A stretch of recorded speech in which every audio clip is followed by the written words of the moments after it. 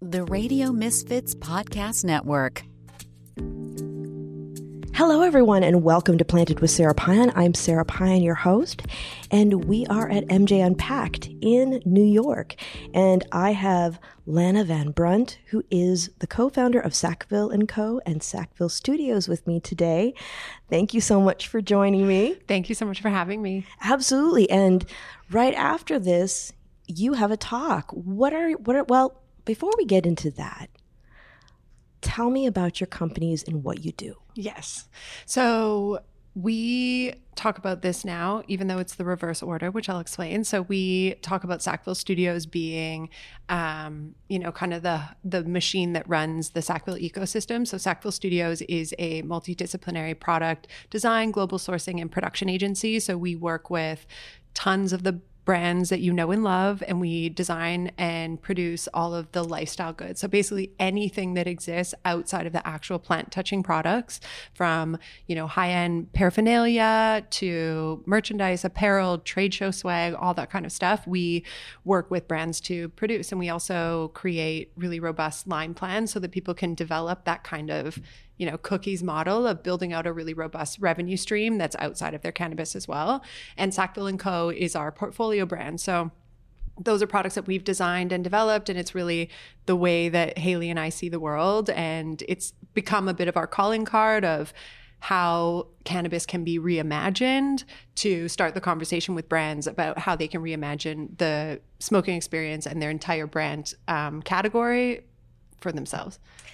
And what got you into working in cannabis? Because you seem to have it seems like you're really like going deep in the rabbit hole with all of this. Yes. I mean, I have no good reason to be in cannabis. I have, came from advertising and marketing, worked in house advertising agencies for a million years, and then went over to the media side. So I worked at Vice for a long time doing talent buying and experiential marketing and overseeing business operations there. So I kind of was all over the place, and then started a marketing consulting agency. So I worked with media companies like Attention Media, where I would build out those divisions for those brands and really help them build out brand partnerships and all of that. And then, serendipity, Haley and I met. Her husband worked at Vice, so I had met her through him, and she came from product design, luxury fashion. So she's spent 15 years as a design director of OVO and worked with Yeezy and different brands. And we started honestly wine nights, just chatting about what would be cool, and realized that together, the two of us, we actually had all the skills necessary to make it happen. So we just did it. We started with one grinder, rolling papers and cones, and continued to reinvest in the business and build out the product line. And here we are today. That's awesome. A little bit earlier today, I was actually talking to Brendan Lynch from Jushi. Yes. Yeah. And we were talking about how the different things around merchandising and creating that connection with a brand. And you mentioned cookies. And I mean, I came into town yesterday and I saw Cookies Blue, and I automatically knew where I was. It's such a very important thing. Yes, absolutely. It's, I obviously could talk about this forever, and I'm actually on the panel with Brendan after this. So same kind of category. So I don't want to say all the same stuff he said, but basically, for us, there's a few different things that we really like to talk about. One of them being that the merchandise, and that's really everything from the stuff you give away at a trade show to the products that you're actually retailing and selling to the consumer, are a direct impact to quality for your consumer, because it's a consumption-based product. And most of the brands that exist today haven't been tried by your consumer. We're trying to still bring in new consumers, or also just people who are incredibly brand loyal, allow them opportunities to try other brands and different products. So if they get something that falls apart, that the color chips off, that they need to throw away in 2 months, all of those pieces are really flags to the quality of the product and will 100% impact the future opportunity of that customer for the brand. So that's a big thing that we work with. And we're really trying to change the game in that none of those products need to be throwaway items in cost-wise. It's just as cost-effective to find something that's well-made, that's highly curated and made for the brand ethos and aesthetic and everything, as it is to find cheap shit that you put your logo on, you know. And so that's something that we're really trying to shift. And I think it's also become really apparent, and this has been something we've kind of been screaming from the rooftops, but within the last year and a half, brands are highly aware that it is a massive revenue opportunity for these companies to prop up what is a really difficult the cannabis industry, we all know, I don't need to like speak into the choir here, but basically, you know, low margins, really expensive distribution channels. There's obviously no economies of scale state to state because of the way it's set up now. So it's a really high cost industry, and merchandise is something that can not only sidestep advertising regulations to get your brand out, it can support your revenue streams. And of course, also it can really create that connection with the customer that allows them, you know, to be the camp out at your store and wait for your new drop, just like Cookies has done, which of course they've done a million things, and I won't narrow them down to that one thing, but it is a good example though. Yes, really exactly. Yeah. They did prove a case that I think it's awesome for us, because there was definitely a time frame for the first few years that we exist where people really felt like that was a luxury part of a brand to have those assets. And I think they've really shifted it to be, it's actually a necessary thing. And especially if you want to play in the game of a national brand, like it's okay right now to be state by state, but if you want to be in the game when everything changes, and there is that opportunity for companies to create economies of scale once, you know, the borders have been removed, then you want to have already connected with an audience in those spaces, whether they could receive your THC products or not. So it's really like become a mandatory thing for a brand. Yeah. And I think too, when you're looking at that, I mean, even looking at cannabis tourism, for example, I used to work for a company that started out as a small dispensary and ended up being a high-profile MSO. But back in the day, when we were just in California in a few stores, our swag, like our hoodies and stuff, were something that I was starting to see on eBay. And I'd see people coming from other areas saying, I had to come here and check it out because my friend has this hoodie that I love and he loves your brand. And you know, it was like that emotional attachment and that sense of identity that comes with a lot of the branded objects. Totally. It's like sometimes this feels like old news. So I hate saying it because it really is like marketing 101. You're not selling a product, you're selling an emotion, you're selling an experience, you're selling a lifestyle. Like you do need to spend the time to tap into exactly meeting your consumer where they are.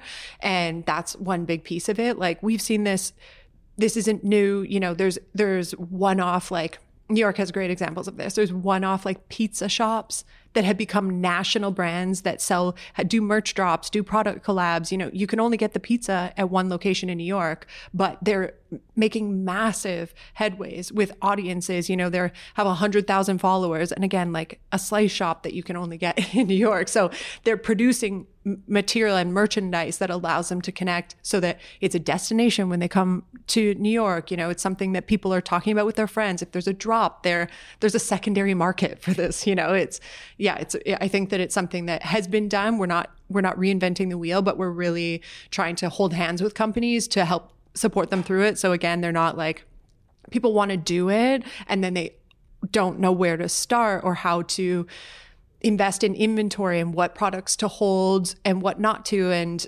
even volumes of them. Like we've talked to people who are like all in, they know exactly what they want. You know, maybe they're wanting to make a pipe or just, you know, a cute stash bag or tote bags or whatever it is, but then they're investing in like 14,000 units or something, or 3,000 units of it. And they're sitting on this inventory for years at a time because they're not totally certain how it would move. And they don't kind of have that support that we provide to be able to be smart and allow it to be a revenue positive experience for companies. Yeah. Well, and then there's also the story of they get something, then they realize that it doesn't pass compliance.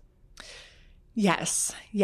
You should always have a company that also has the liability tacked into there.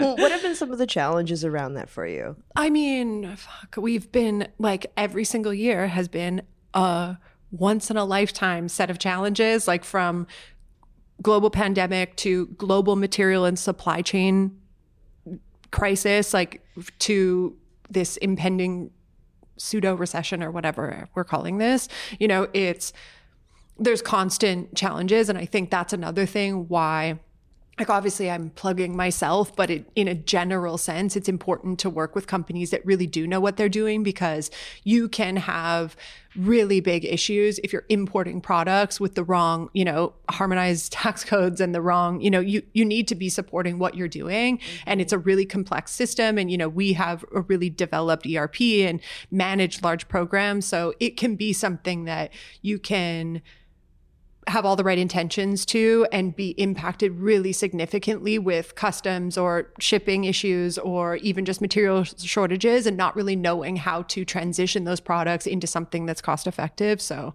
it's challenge after challenge.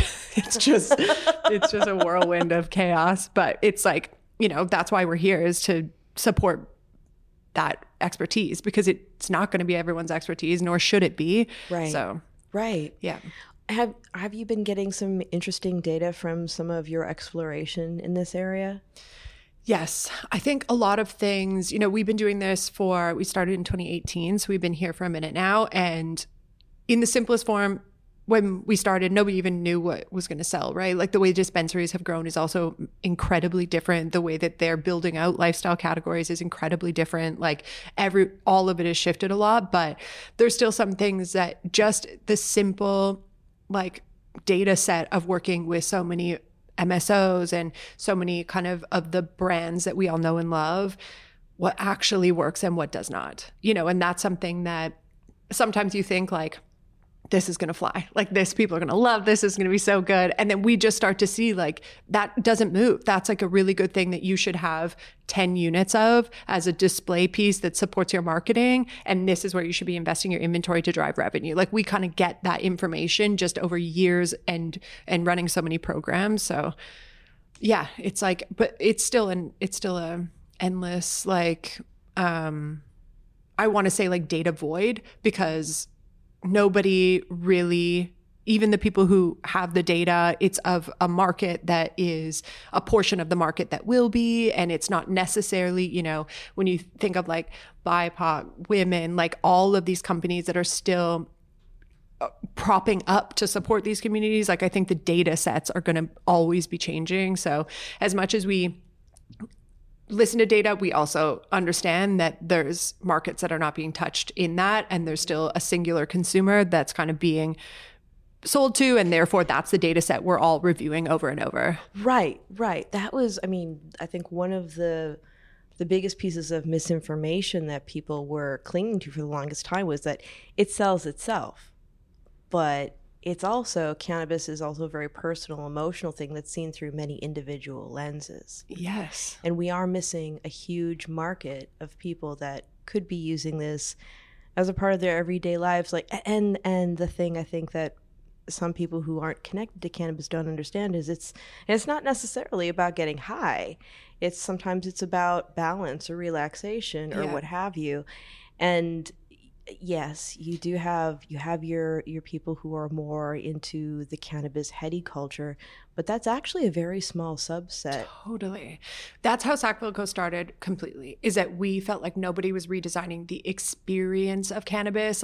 Everyone was trying to figure out how much THC you could get in a crop and all the modalities of how you could get high. Mm-hmm. How could you get THC into your body? But nobody was, first of all, no one was designing for women, and nobody was reimagining what the experience should be. And from the get, we thought it was a CPG good. This is going to open up and be a space where we need to understand that everything will be impacted. The way we shop, the way that stores look, we call ourselves a high design head shop. And it's really an attempt of a version. There's going to be a million different, as there should be, consumer perspectives of what they are looking for in a head shop experience, but it's really an attempt to reimagine retail from the ground up and what it could look like to have products that aesthetically just integrate into your home, integrate into your style. You can have them out as pieces of art that aren't just immediately flagging this kind of outdated stereotype that is currently all that exists for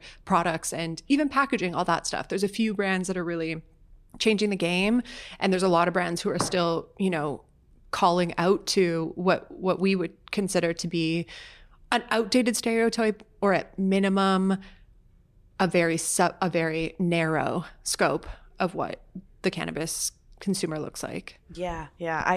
I think about Seth Rogen's his ashtrays. Yes. Which totally take me back. Yes. They do a beautiful job. And I think he's also someone who he was quoted talking about when I think this went in addition to the art he creates, like his actual, movies and things like that, but also the products that he was making. And it's really that the more he tried to be for everyone, the less successful, like this is all not verbatim, so don't come for me. But basically it was more focused on like, he has a specific vision and that fits for a specific consumer. And there should be that voice and view for all different types of consumers. Mm-hmm. And the more narrow he got, the better the company did, because I think that it shows that, you can't be one size fits all, which is what cannabis, the industry was propped up on, that kind of like, it will sell itself. Everyone just wants weed, get them into the dispensary and it's fine. But ultimately that's not what it is. Like if you don't see yourselves in the product, if you don't see yourself in the brand, you won't buy it. So you have to create things that are authentic and specific for you as the creator of the brand, and you will find your community, and that's the community you'll have. Like it'll grow organically and authentically. And if you try and force it into being something for everyone, or, hit every single age group or demographic or whatever, you're going to fail. So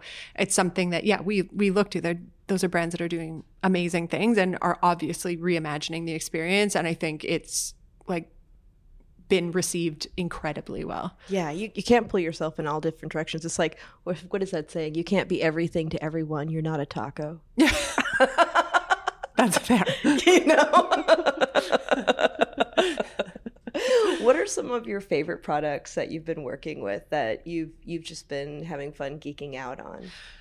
Well, it is actually really fun what we do, because we get to actually make all of our ideas. Mm-hmm. So not everything we make comes out. We spend a lot of time iterating and testing, and everything that Sackville Co puts out, like we use. These are products that we have refined over and over and over again to make sure that they're not only look good, but they stand the test of time. It's 2023. Like we're not here for, I was going to say fast fashion, but like fast cannabis. Like we're not here for trash items that are just going to, impact communities and the world and everything worse off than they were before. So we get to do anything. Anyway, point being is that not everything makes it. So, but I think for us, like there's it's such a labor of love. The brand, we started with the signature grinder, which is our 4-tier grinder. It's what kicked everything off. But, we have reimagined what the shape, style, size, like function of a grinder should be. And those are products that we use every single day. Like I use the gilded grinder every single day. And I really promise if you use it, you will also, because it's like from the way it sits in your hand, the way that it functions to, grind your flour, all of that is a dream. But other products is like we work on collabs. We just launched a collab with Playboy, mm-hmm. which just came out on 4/20. That again was a big labor of love. It was years in the making. And that's this really beautiful charm case. I don't know if you had a chance to see it yet, but no, it's I like, haven't. Yeah. So it's just this fun piece that again is like, we use, like, I'm stoked on it because it's with me all the time. It's this like kind of heavy duty, like you'll have it for your whole lifetime piece that is really cool and interesting, but also like highly functional. So that's something that we've spent the last couple of years producing, and it's really nice to be out in the world. And we have a couple other brand collabs coming out this year, and we really do a lot of brand collabs with companies outside of cannabis, which I think is also really interesting of how many big global brands are ready to take the step into cannabis and even at a minimum speak to a canna conscious consumer and be willing to acknowledge that it's not taboo and that it's something that they should also be participating with. So yeah, well that's I live in Oakland, but I live in a little enclave inside Oakland called Piedmont. and it has like Piedmont Avenue with all these cute shops. And there's this one houseware store that has just lots of cute, precious things and books and gifts. And I noticed that they had a little cannabis corner where they had accessories and accoutrement. And it was like they curated it so that it was very obvious that it was through the lens of their average consumer. Yeah. And I thought, what a shift. Yes. Totally. And I think that that's the way we see the future of cannabis retail is like, you know, maybe it won't be get all your beautiful things at the dispensary. It'll be like a liquor store, like go get your weed just the same way as you're going to go get your liquor, but you're going to go seek out your beautiful like wine glasses or decanter or, you know, stem charms or whatever it is at beautifully curated stores. And so that's something that I think there's been a few brands that have turn, even in states that you wouldn't think, like I'm thinking of a brand in Texas that had a store that was a cute, kitschy, you know, home goods and lifestyle goods store. And they've almost transitioned the whole thing to this like CBD and cannabis centric space, because if it's safe, if it's appealing, if it's aesthetic, like more and more people are going to want to participate with it. And I think that really goes for women too, because we were left out of the space for safety reasons. Obviously, in the illicit market, it wasn't something that women were predominantly buying. And now, you know, we're really in charge of the entire life cycle of how we consume cannabis, from whether we want to microdose, which is, you know, not everyone. I think that's still like what is out in the world is like how much THC is in and how quickly can you get like fucked up with it. Whereas like women, a lot of the women that purchase from us are really looking to integrate it into their lifestyle and not just like become a zombie on the couch. So I think that as that whole supply chain and that whole consumer engagement channel changes, where women are really at the forefront of it, I think we'll continue to see a change in the way that retail and brands and products prop up. Oh yeah. I mean, I think that normalization is changing a lot of that conversation. Because I remember over a decade ago when I started to get involved in cannabis in the industry, and my friends were like, okay, Sara got done with cancer and is having a midlife crisis. Okay, we don't judge. And then as more products came out that were more friendly, people were having more conversations, these same people were just kind of like, hey, can we talk about this? Now I'm curious. Yeah. And that's that normalization and seeing where it fits into your, or if it doesn't, that it's okay. Exactly. And I think that that's with everything. Like the more, you know, we talk about sexual wellness also, because that's an industry that was predominantly designed and sold to for women by men. And now there's this explosion of really, you know, unicorn businesses that are expanding rapidly because they're women designing products for women and selling them to women with our own voices and our own everything. And I think that it just really shows that when we're at the forefront of what we want, like when we're creating the products that we want in cannabis and any of these kind of like previously stigmatized, don't talk about it, like how that changes everything, community, health, you know, and even ultimately opportunity. So yeah, oh, absolutely. And that's, you know, it also helps people explore and not make mistakes that lend to not only an unhappy experience, but to the stigma. When you were mentioning sexual health, I actually taught some sex and cannabis classes at Good Vibrations, which was female founded, although I don't believe that they're still owned by women, but it was a female founded collective, which was about destigmatizing that. Yeah. And I think women have been in a space for a very long time where there's so many things you can't talk about or can't, you know, especially with the double standards and wellness. And so I think that alone, like women, that was a lot of the part of the collaboration with Playboy, to be honest. It was they've gone through a really big rebrand and taken the brand in a totally different direction. And it's all about agency for women, like agency in the way that you display your sexuality, agency in your sexuality, agency in like if you want to use cannabis, like how, when, how much, how it happens is fully, you know, we have the ability to design that for ourselves. So yeah, whether it's you like a gummy, you like a cannabis cocktail, which is actually how I've got some of my female friends that were like Oh, yeah. Kind of I don't know. We have partners. So again, we run the retail track. Like we have dispensaries and all of that stuff were not supportive of the category for a while. Everyone just thought it wasn't going to grow. There was already enough head shops. Nobody really needed these pieces, right? So we said, fuck it. And we ran into retail. So we sell at Urban Outfitters. We sell in boutiques. We sell at, the standard hotels. We just did a big month-long pop-up there and That's all these awesome. things. Yeah. And it's like, where the hell was I going with this even? Normalization. Getting into other places. I don't know. Identify. I felt like it was gonna be really good, and then as soon as I'll leave, No, you're going in a great place. But no, I get it. It's like that's part of the normalization. Oh, I'm remembering. What? We partnered with New York Now and Bulletin, which is a massive retail trade show. So obviously not cannabis. That's where people go and do all their buying for those stores, those lifestyle goods, home goods, anything like that. And all the people that would come up to us there. So we did a talk series and we're really talking about the future of retail and how brands can participate, from Urban Outfitters and Barnes and Noble and Nordstrom. All these brands were there kind of talking through what that would look like as cannabis becomes like wine.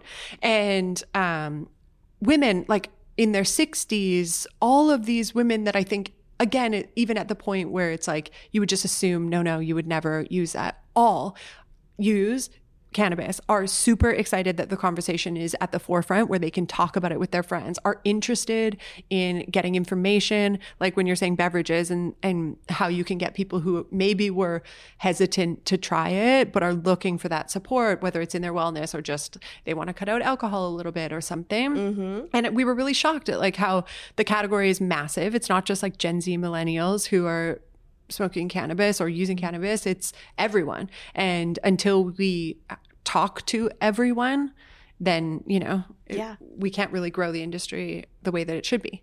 Right. And the fact that it's become something that's great around gift giving too.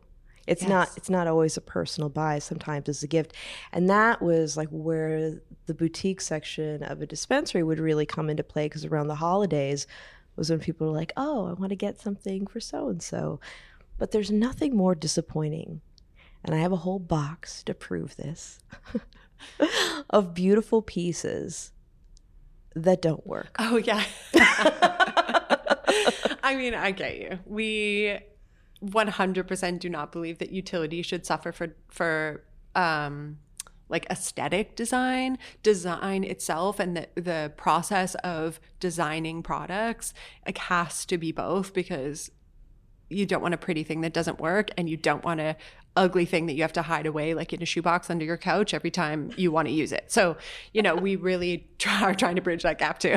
That reminds me of my old glass on glass bong that I used to keep under the sink. Under the sink. Yeah, exactly. Like, that's not going on my your coffee table. Yes. So you need some Sackville stuff because you need to have it on your coffee table, and it should feel like you should feel sexy when you're using it. Right? That's it. I know my husband's like, when are you going to get rid of this box of stuff? I'm like, these are my samples. I collect this stuff to see how things are going, like the progression.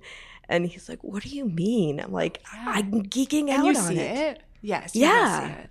Oh, I remember in the 215 days, somebody brought in a sample of something. And this is a little different because it was like a glass pipe, but it also had flour in it.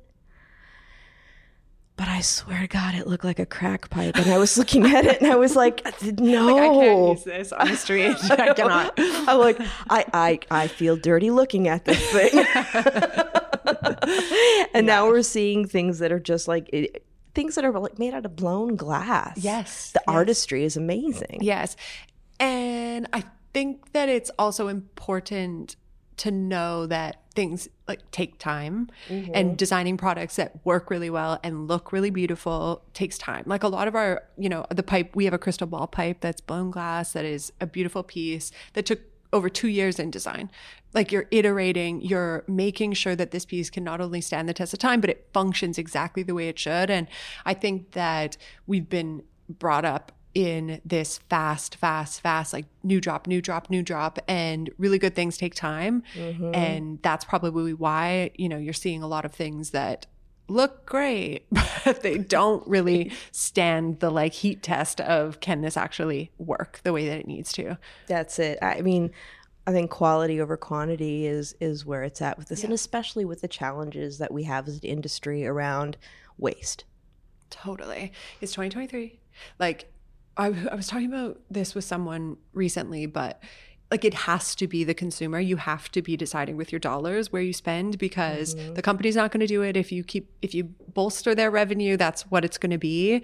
So I think it's really important that you demand sustainability and products that are going to last. And, you know, that doesn't mean that the products have to be really expensive. Like we call ourselves an attainable luxury brand because, you know, our most expensive grinder is $80, but I promise you will never need to buy another grinder. Like it will stand the test of time. And it's our effort to make sure that things are sustainable in the sense that you're not throwing this away every year or 2 years. Like you have this piece and you get to have it forever. I like how that's coming back around, because for a while it just seemed like, well, even now, this is totally digressing, but thinking about printers, like every couple years you have to throw your printer out and get a new one, because the main expenditure is the ink. Yeah. Whereas like a long time ago, you'd have a tank that lasted forever. Yeah. know? Well, it does come into like, this is a whole other tangent, but that planned obsolescence and how ethical that may or may not be. But yes, I think that we all really should be demanding that companies come to the table with, you know, put their money where their mouth is and are sustainable, are contributing to whether it's community or something. Like you really can't be just out for yourself anymore. I think we're at the place where everyone is recognizing that that's like the bare minimum that companies should be participating with. So like, don't spend your dollars where people aren't doing what you want them to do. Yeah, I agree. And for people out there that are on the retail side, don't blow it. Yes. And you mindful. you can. Like swag is such a dirty word.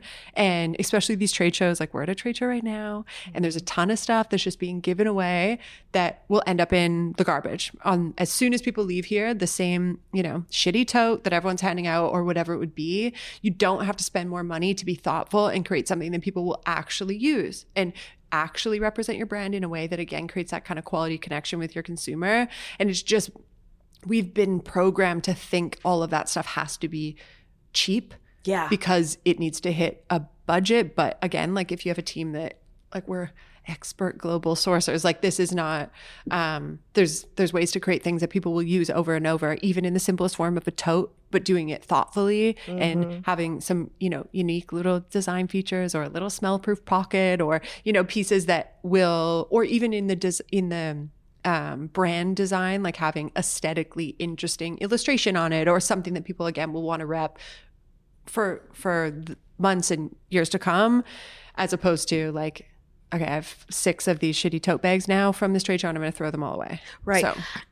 I have from Drew Martin. Do you know Drew Martin? Yes, I love those. They're wonderful. Yes, they're great friends of ours. Oh, that's so awesome. Yeah, it's actually a weird, a lot of the brands in the industry, we all kind of know each other and are friendly, and that's a beautiful thing. Yes, it is really nice. I love their, they gave me one of those little brass they're lighter covers.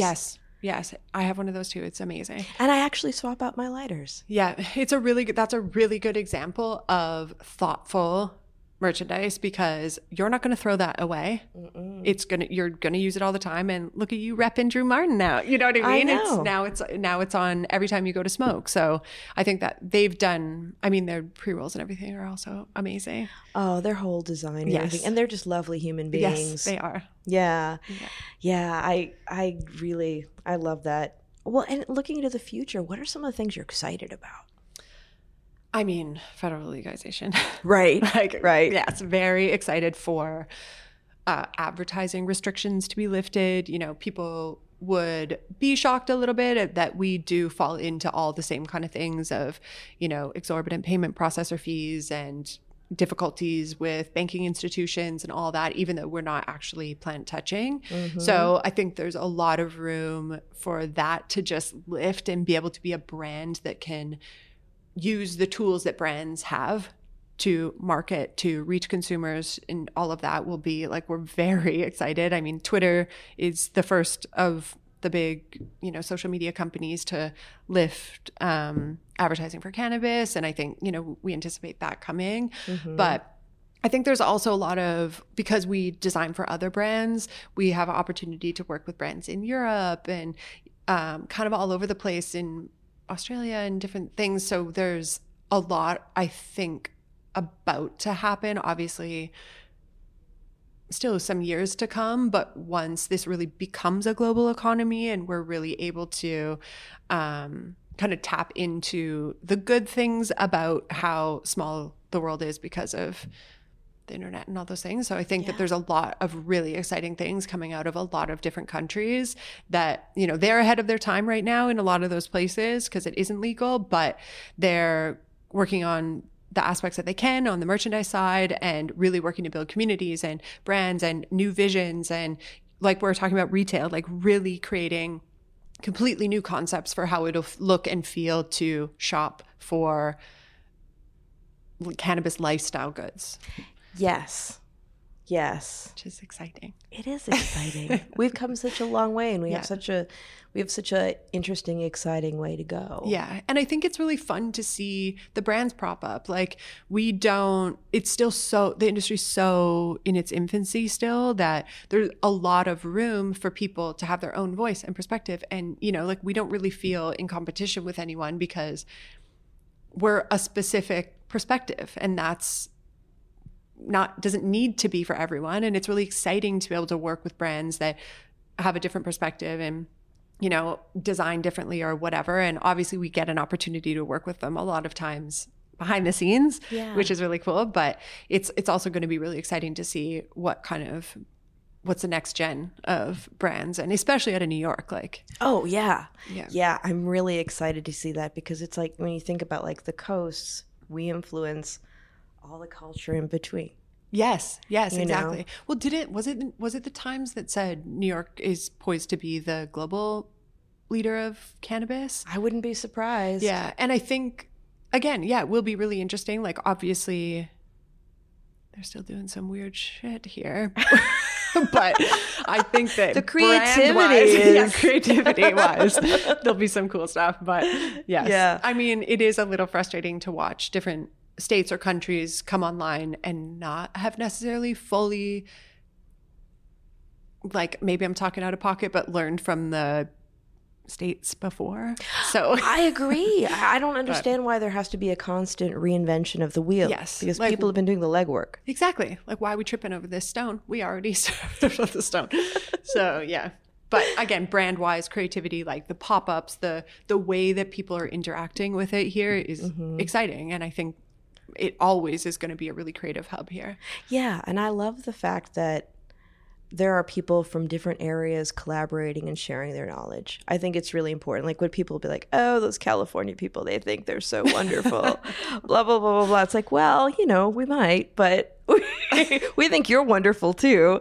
Like we can learn from each other. That's the whole, like, again, we're a New York brand. So I am on the flip side of this, but I feel like that's the ethos of the two coasts is that California also likes New York, and New Yorkers are like, fuck California, it's so nice there, so whatever. Like everyone is just like, it's just I don't know why that is what it is. Like everyone also likes it here, but we have decided that like it's impossible for us to like anything else like everyone else. I know. It's funny. It's kind of like when I came over here and I was like, okay, well, when you go to New York, what do you wear? Dressing up in New York is different than dressing up in San Francisco. Yes. It's just a whole what have different you noticed? scene. Oh, I just usually wear a lot of black. Like here or when you're I do at home too, but here I feel more at home in all my black. Chic as hell in black up here. Yeah. That's it. Well, I mean, it's, fashion. fashion comes out of here. I mean, yes, California has it too, but it's a little bit more crunchy. Yes, totally. I was actually floating around in LA for a little bit over the winter. And yeah, there's a little bit of, when I got back, it's like a little spark back in me of like, dusting off these heels. I'm gonna be storming the streets here again. That's it. Yeah. Well, in California, sometimes it can be a little bit more either like really, really flowy.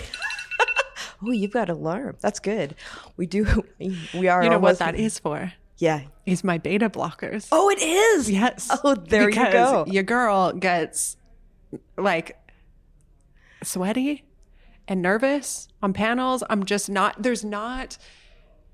I don't know. I'm sure there are some people where that's like their space that they thrive. And I love more so having conversations like this, but there's something that sets my nervous system into overdrive, just having to speak on a mic in front of a bunch of people. So if anyone needs a tip, it's beta blockers and take them 1 hour before your conversation and you'll be fine. Just imagine everyone in bunny suits in the audience. Yeah, fair. I mean, I'm going to be cool as a cucumber with these things. You'll never know. That's awesome. Then you can make some big deals after that too and be like, yeah, you know. Yeah, I think I heard it again on some other podcast that like celebrities who have to do big public speaking, like present an award or something, are using this. So this is my secret weapon to anybody who does not like public speaking. There's your tip, everybody. Yeah.